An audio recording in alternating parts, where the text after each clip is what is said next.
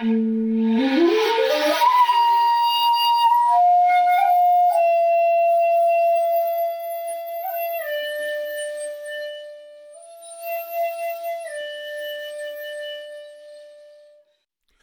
to the Zen of Everything, a Zen take on life, love, laughter, and everything else.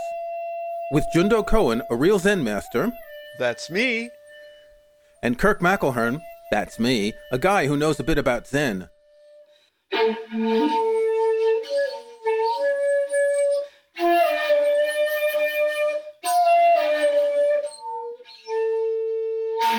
Good morning, Jundo. How are you today? I gotta stop laughing. We were talking about something funny, and now we're going to talk about Fukushima and Chernobyl and global warming, and we're hysterical here. Oh my! Oh man, it's so. I don't know about you, but there's that thing where you start laughing You can't stop, and everything seems I've funny. had that during Zazen meditation. In the middle of a Zendo, everybody's quiet, and I can't stop laughing. Oh, it's we've all been there. Well, we'll try and control ourselves. You wanted to talk about the environment today. My first thought was, what's Zen about the environment? In the sense of protecting the environment, that sort of thing. What Zen element is there in Well, this? that actually is going to be our theme today, Zen and the environment, and it has some unusual ways to think and not think about it.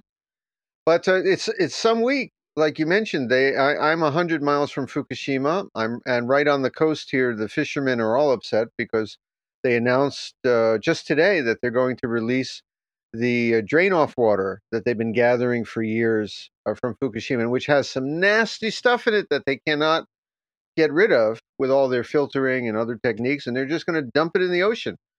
And the fishermen, of course, are very upset. Now, I read a UN report this week, if you can trust a UN report, that said the ocean does a very good job of filtering this, and probably it will not be a problem. And they've gone and looked at the fish that are around Fukushima, and most of the fish are actually fine because it really dissipates in the water. But boy, if I was a fisherman and my livelihood depended on it, I would be very upset. And also this week, the last of the cherry blossoms fell, and it's early. They said here in Japan that it is the earliest blooming of the cherry blossoms in 1,200 years. Wow. Yeah. They keep records. Yeah, apparently. Well, they had it was on the computer. They checked the old weather satellites from back then. But has there been like one person and a lineage of cherry blossom recorders through the past however many hundreds of years that their only job is to record the date of the first cherry blossoms and the last date of the cherry blossoms? Actually, I have no idea how they know that. That it's actually 1,200 years old. It's very important culturally here in Japan. So maybe, in fact, someone was keeping. Well, that's why I'm thinking there must be a lineage of cherry blossom date recorders. Yes, the famous. Oh, here we go again with the laughing. We're talking about such serious things here. Yes, I'll look this up, and if I find something, I'll put a link in the show notes because I'm curious about this. Yes. So we're talking about the environment. We got to stop laughing because we're talking about the environment. Yeah. We're here in the UK. We had about 10 days ago. We had weather above 20 degrees for 2 days. So this is around the 1st of April, and that's like normal June temperatures. Now it only lasted 2 days, but that is the kind of thing that makes me think, it's going to get warm this year. Like we had up to 35 degrees last summer, which is really unhabitual for a country at this latitude. Now, the thing this time is the question of human intervention and what it is going to do to us, especially those of us who live on the coast or in places where we're dependent on crops and water supplies that are going to be affected by the climate. If we look at human history, however, of course, we see that the Earth has gone through endless cycles of warming and cooling, warming and cooling. So what's different this time? Now, what I'm going to say is going to sound like I'm, anti-environmentalism, which I'm anything but. But I am going to say what's different is the inconvenience to us. I grew up in Florida, a few miles from the beach, and I've experienced when some big storms come in, the water gets awfully close to the front door. And the places in Florida where I grew up, they say in 50 years or a century are going to be underwater. Uh, Florida, some people think that's good. If you know Florida, there's a lot about it that people say, well, we don't need that. But it's mostly true that the parts of South Florida where I grew up are going to be on water. I have a friend from the Maldive Islands. The entire nation could vanish. Uh, it is the effect on us mostly that we are concerned about this time. It was fine, I guess, for our ancestors to be in the ice age. You just wait a million years or so, and the ice, vanishes, and then you get on with what you're doing. Of course, you hunt the mammoths nearly to extinction. So even back then, there was no such thing really as environmentalism. In the past, primitive people, we say primitive. That's not a very good term. So we should say people of old were not particularly environmental. But the thing was there were few of them, so they couldn't do so much damage. But there are so many of us, and we're living in all the wrong places that when there are forest fires, well, we built our vacation house there. When there are floods, we got our condominium on the beach. But not only rich people, that's a world problem. How long are you going to let me go here with this monologue, Kirk? You got to interrupt me. So Africa, wait, I'm not done. No, I'm enjoying this. Africa and the poor places of Asia, they're dependent on crops that, if there's famine, people die. People have no potable water.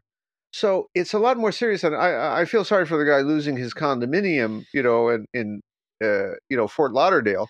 But I'm much more worried about the wars and the various diseases that and the suffering of children. All the laughter has gone from this talk now, Kirk. Now we're down to it. No. Okay, but doesn't Miami already flood often? It has a few Doesn't the times. sea come up on streets in Miami? Yeah, it has. I think a few times. Not as serious as some think it could be under the right conditions. Yeah. The problem is that so much of our population lives next to the sea, and for valid reasons, because you can catch fish, you can transport goods and trade using ships. It just kind of makes sense to be by the sea. If you look at in the United States, the major cities, for the most part, are by the sea. If you look in India, Bangladesh, big cities by the sea, and these are, of course, the ones that are going to suffer as sea levels rise. You said something interesting. The reason we're concerned is because it inconveniences us. And that makes me think about something that's always bothered me about environmentalism. They talk about saving the planet. The planet's going to be fine. Just The fine. planet's Yep. had ice ages and warmer areas, and it's gone from the dinosaurs to, us. The planet will be fine. We've had major extinctions of 95% of species, I think 2 or 3 times already. So it's not about saving the planet. It is, quite frankly, and this gets toward the Zen side, about saving sentient beings and particularly humans. But why should humans be more valuable in the broader scheme of things than all of the other species? I don't think we are. We're not trying to save the planet. We're trying to save ourselves. Yeah, we're not. Now, first of all, it's not about the sentient beings because most people don't care about the whales or the cows, except I thought you were going to say that there aren't too many sentient beings in Florida. there are no sentient beings in Florida. I've been there. But and the thing about the planet is the planet will get on just fine without us. We've spoken before about that famous documentary series about what would the planet be like in 20,000 or 200,000 years if all the people disappeared. Well, the buildings would fall. Most of them would be vanished back to their original materials. Their things would rust away, and the forests would grow again. The tigers would return to Manhattan, and things would just nature would just get on. And here's the thing: I don't think we're the final stopping point of nature. So nature is like a river. It meanders. If it comes to a certain place and it's a dead end, it goes in a different direction. So next time, yes, the sentient cockroach people or the or whatever species replaces us. But how could we be the end point of nature? Humans are going to evolve over the next thousands, tens of thousands, millions of years. We may disappear. There may be other intelligent species, maybe not. I don't like the idea of intelligent cockroaches, but who knows? Look, if I don't have children, some other person has children. So my genetic line ends, but the genetic line continues. Well, the entire race of the human race is like that. The entire species, the human species is like that. So if our species dies out, nature goes off and tries something else. And this is the thing. And if this planet were to vanish, how many other planets are also, shall we say, I don't know, experiment seems like there's actually someone trying to experiment, but nature itself is obviously fertile and constantly trying new designs and experimenting by itself through evolution. So if this planet doesn't make it, congratulations to the jelly people of Alpha Centauri. It's they they get the prize. This is a take on first off, environmentalism. If we're going to be environmentalists, we have to admit that a large part of it is about our personal interest too, and our children. We don't want to see. There's the old saying: "You're going to hand this down to your grandchildren and their children." Well, we don't want to do that either. But my great great great grandchildren, who cares about them? They're on their own. So, no, I'm just kidding. Uh, but we want to preserve this now. Ask me what is Zen attitude towards environmentalism. I was just going to ask you, what is a Zen attitude toward environmentalism? Did you just think of asking that? That's good. I did actually. A Japanese temple is made of wood.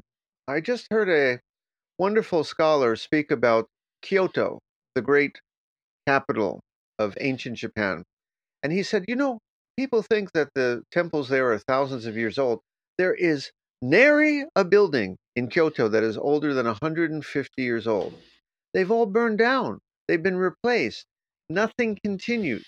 But yet, those institutions have continued for century after century because the priests take care of them as best they can as their practice. We should look at this whole planet as something that is constantly changing and evolving, but it is our practice to take care of it because it is our temple. So they don't have a history of stone buildings in Japan.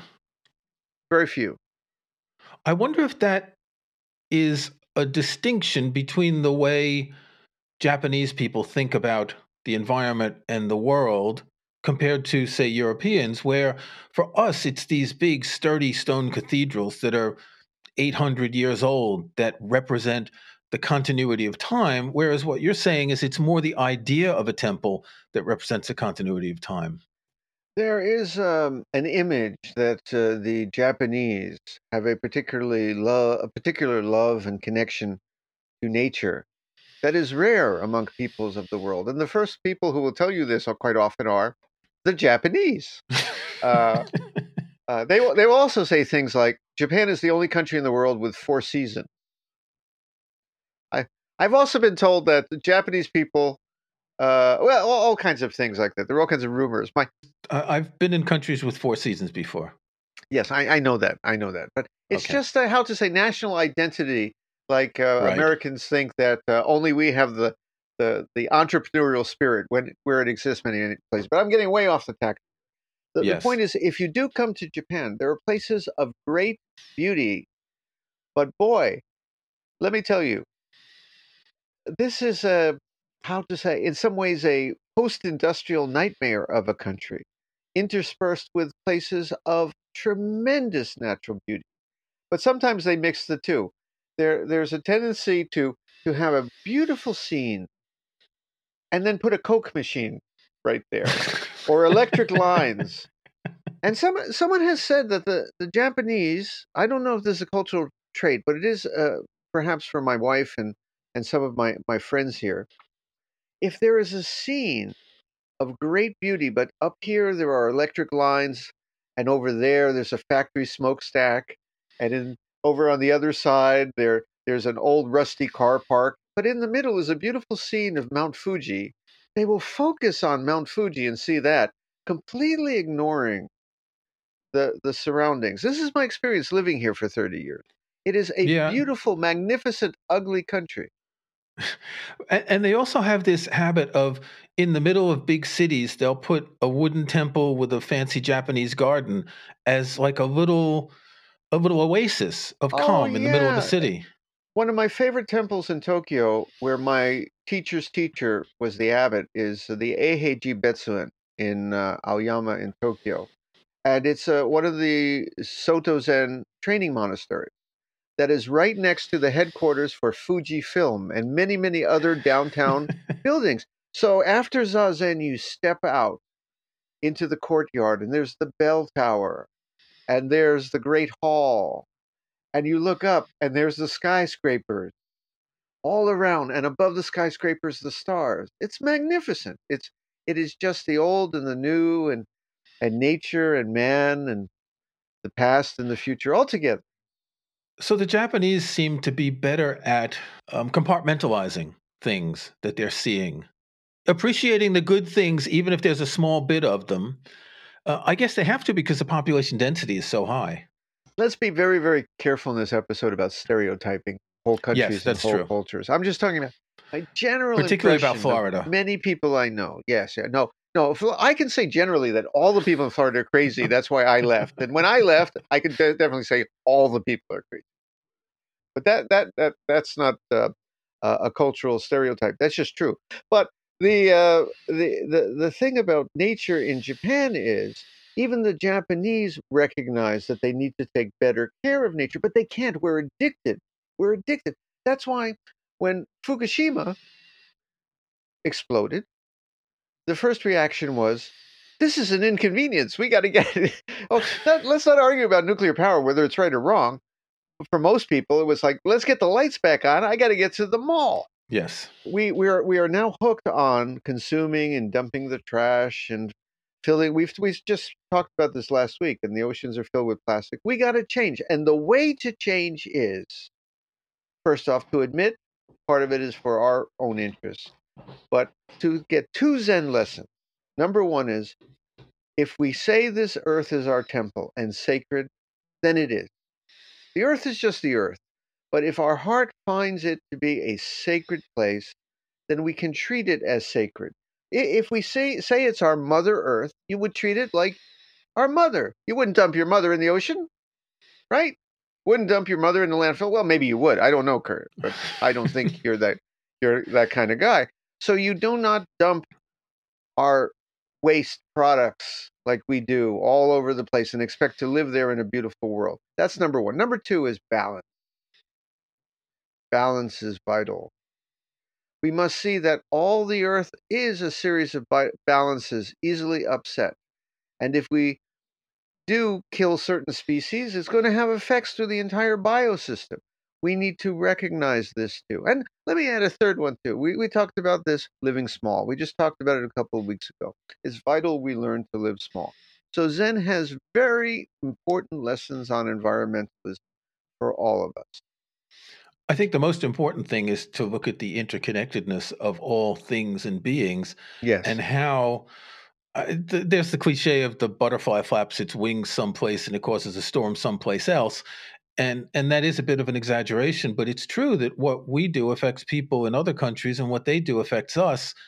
And particularly, there's this problem with first world and third world of us consuming so many resources and exploiting them from the third world, where we might be doing environmental damage in those countries. And the third world people having, say, more population growth, so it makes it harder for them to continue to survive. They don't have the same comforts that we do, and they want to catch up with us. So that's a part of the balance and the interconnectedness together that I don't know if we have air conditioning. I would think that people in India, where it's 40 degrees centigrade, would like to have air conditioning too. And who are we to deny them? We spoke about the air pollution in India when I went there. It almost put me in the hospital. It was unbelievable. I wore the same mask there that a doctor recommended to me when I went that someone would use working in a paint factory. I brought that mask and I still had trouble breathing. And there are kids growing up there. It's just terrible. And basically, we've exported our pollution to these places. They're manufacturing without protection of environmental laws so that we can buy cheaper things in places like Saskatchewan and Cleveland, Ohio. So we need to learn this whole world is connected. What happens on one side of the planet affects us all. Because this whole planet we can also look at as our own body expanded. You have your right hand, your left hand, your nose, your feet. Well, this whole planet is just an extension of that. The thing is, though, we don't take very good care of our bodies either. So look what the junk we put in that. I just finished a couple of Oreos. We were talking about Oreos the other day. I got a couple more before I came on the air tonight here. And yeah, we have to take better care of our bodies and the whole planet. But we are also one with the universe. And here's the thing, if those jelly creatures on Alpha Centauri are the universe too, and we are the universe, we're fine because, hey, we're just an experiment, as I said. And if Earth doesn't work out, they're going to work out over there on planet Smurdy. It'll be just it'll be just fine. About the first world, third world thing. By the way, what is Yeah. the second world? We talk about the first world and the third world. I never We figured talk that about out. the What first the second- world and the third world, but we don't talk about the I second think we world. skipped it. Okay. I saw a story the other day, which is actually quite interesting. So we talk about the environmental impact of first world countries versus the environmental impact of third world countries. And we say, it's all us. But there was a story the other day that they've got some new kind of satellite that can detect methane in the air. And apparently, the highest incidence of methane releases are coming from Bangladesh. And it seems that a lot of this is from rice paddies, that when they do something in the rice paddies, it brings the methane out from the ground. And the right thinking people are all, well, the third world, it's not their fault. They're not doing anything wrong. But maybe it turns out that everyone's doing something wrong, no matter which world you're in. Well, ancient monasteries were not environmentally sound. I got that book. I'm going to send you the link, and you put it up there. That it's a scholar's economic tome on Buddhist monasteries, and a little dry reading. But his basic point is, no, guys, environment. When a monastery came in, they would clear the forest, they would put in the fields, they would dump a lot of waste in the river. It was not environmentally sound. Ancient peoples would slash and burn for their agriculture, and they would just fish whatever they wanted to fish, like that, and then dump the shells in a big pile, which our archaeologists now dig through. But they're just basically big garbage dumps. They would reach out their door and throw the bones and the shells in a big pile, and when the pile got too big, they would move 100 yards over that way. The difference was there wasn't billions of them. There were a few million human beings, so there was plenty of room. You make a pile of shells, just move down the street. Stay there 1,000 years and move to the next pile. Very easy, but we can't do that anymore. Yeah, we have this idea that indigenous peoples did things the right way. But do you know why half of the United States is plains? It's because Native Americans burned forests and burned them in order to have land for hunting and to use the wood to heat themselves and all that. And the same thing has happened in other countries. We're no better, no worse than people before.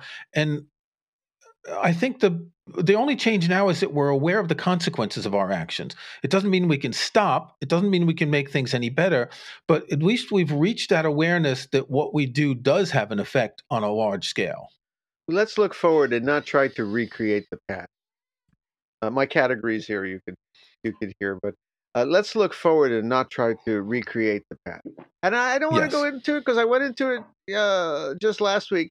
I think we have to make basic changes in our unending yearnings and greed and insatiable appetites within us, which will take some alterations to our bodies. We're going to have to. So now we get to the Zen part. Well, that's not the Zen. That's my Zen of the future thing. No, but that's the Zen part about taming your desires. That desire is what leads us to suffering. And desire leads us to suffering in many ways. One is perhaps psychologically, physically, but another one is leading the entire planet to suffering, or at least leading our species to suffer on the planet. Well, I said this before, and I'm a Zen teacher. I think Zen has, I wanted to say, been a great success for some people in taming their appetite, but it has been a failure in getting the great majority of the population to do so. And all the other preachers and philosophers have never gotten human beings to tame their, uh, how to say, more selfish aspects. So the only thing that's going to do it, I think, is if we actually get into our human genome and make us less selfish. But I don't want to get into that again. We've spoken about it before. But what's another uniquely Zen attitude towards the environment? That perhaps the world is also sentient, but not necessarily that a rock is sentient in the way you and I are, or that a fish is going to have a conversation with you. If you do have a fish having a conversation with you, my advice is seek a doctor immediately. Something's really off, you know, with And you. stop eating those funny looking shrooms. Yes, yes, definitely stop that. And if because they'll talk to you too. But uh, we believe that the whole world is sentient because it is an extension of our mind. You think that you end at your fingertips, but the rock is you, and you flow into the rock as much as you flow into your right hand, and you flow into your left hand, and your right hand thus flows into your left hand, and your nose and your toes, like that. So you flow into the trees and the mountains and the fish. And when you do throw trash into the river, you might as well be injecting poison into your own bloodstream. We believe that. You might not see the effects right away of, for example, injecting drugs into your bloodstream, but with time you're going to see the effects on your body. Well, if we keep throwing trash in the river, we will see effects on our extended body. We need to see the whole world as not separate from us, but as us. And we are just that, you know. And so for all the other animals there. Now, parts of your body, your human body, sacrifice themselves for other parts. For example, there are cells within your body that consume other cells or are replaced by other cells. Well, the world also functions like this, and we eat the carrots and we eat the peas, and sometimes we eat the fish and the other the pigs because it's part of our extended self consuming itself to allow us to survive. But if we destroy this planet, there will be no place for us or the pigs or the fish. Well, maybe the pigs and fish, as we said, you know, they made a Planet of the Apes. Remember that movie? Yeah.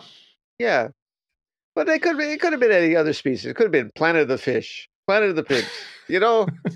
We don't know what could replace us, but nature's not gonna say, well, the people didn't make it, therefore we're gonna stop now. No, it's gonna keep going just without us. Yeah, just remember when the dinosaurs were here. There were no humans back then. They were in the movies, but not in real life. Yeah, well, that doesn't count Mm. for real. Well, I take solace that I can still watch dinosaurs flying around in my garden every day. What, you eating those mushrooms again? What are you? No, no, birds. The birds have descended from Oh, the dinosaurs. So, birds. so every Yes, bird you see is a direct descendant of flying dinosaurs. yes. And actually, I find it interesting to think about that, to think about that continuity with hundreds of millions of years of a species that has been through so much, such huge creatures, and then most of them disappearing because of, I don't know whether it was an asteroid or whatever, and then still some of them are there. So there is a longevity that you can see if you just look around you. Well, but don't stop at this planet. Look out into space. We're discovering every day another billion galaxies out there, and then the next day a billion more. It's all you. You're just that. So I have a feeling that the universe takes kind of a shotgun approach to all this. And yes, I know certain religions traditionally would say that the earth, mankind, is the center of all creation. But Buddhism would tend to say that it's all the center of all. There isn't a corner of this universe that is not the center. It all came out of the Big Bang, the great singularity. It's one great center. So, yes, we are the center of the universe, but so is everything. So, with all due respect to friends who are worried about this planet, I say we should take care of it, we should nurture it. But if we fail, we can't fail because the universe will go on, just alas, without us. Okay, Roshi, where do we go from here? That's up to humankind to decide. If you enjoyed this podcast, please subscribe in iTunes or in your favorite podcast app. Please give us a rating, tell your friends. You can check out past episodes at our website zen-of-everything.com. Thanks for listening.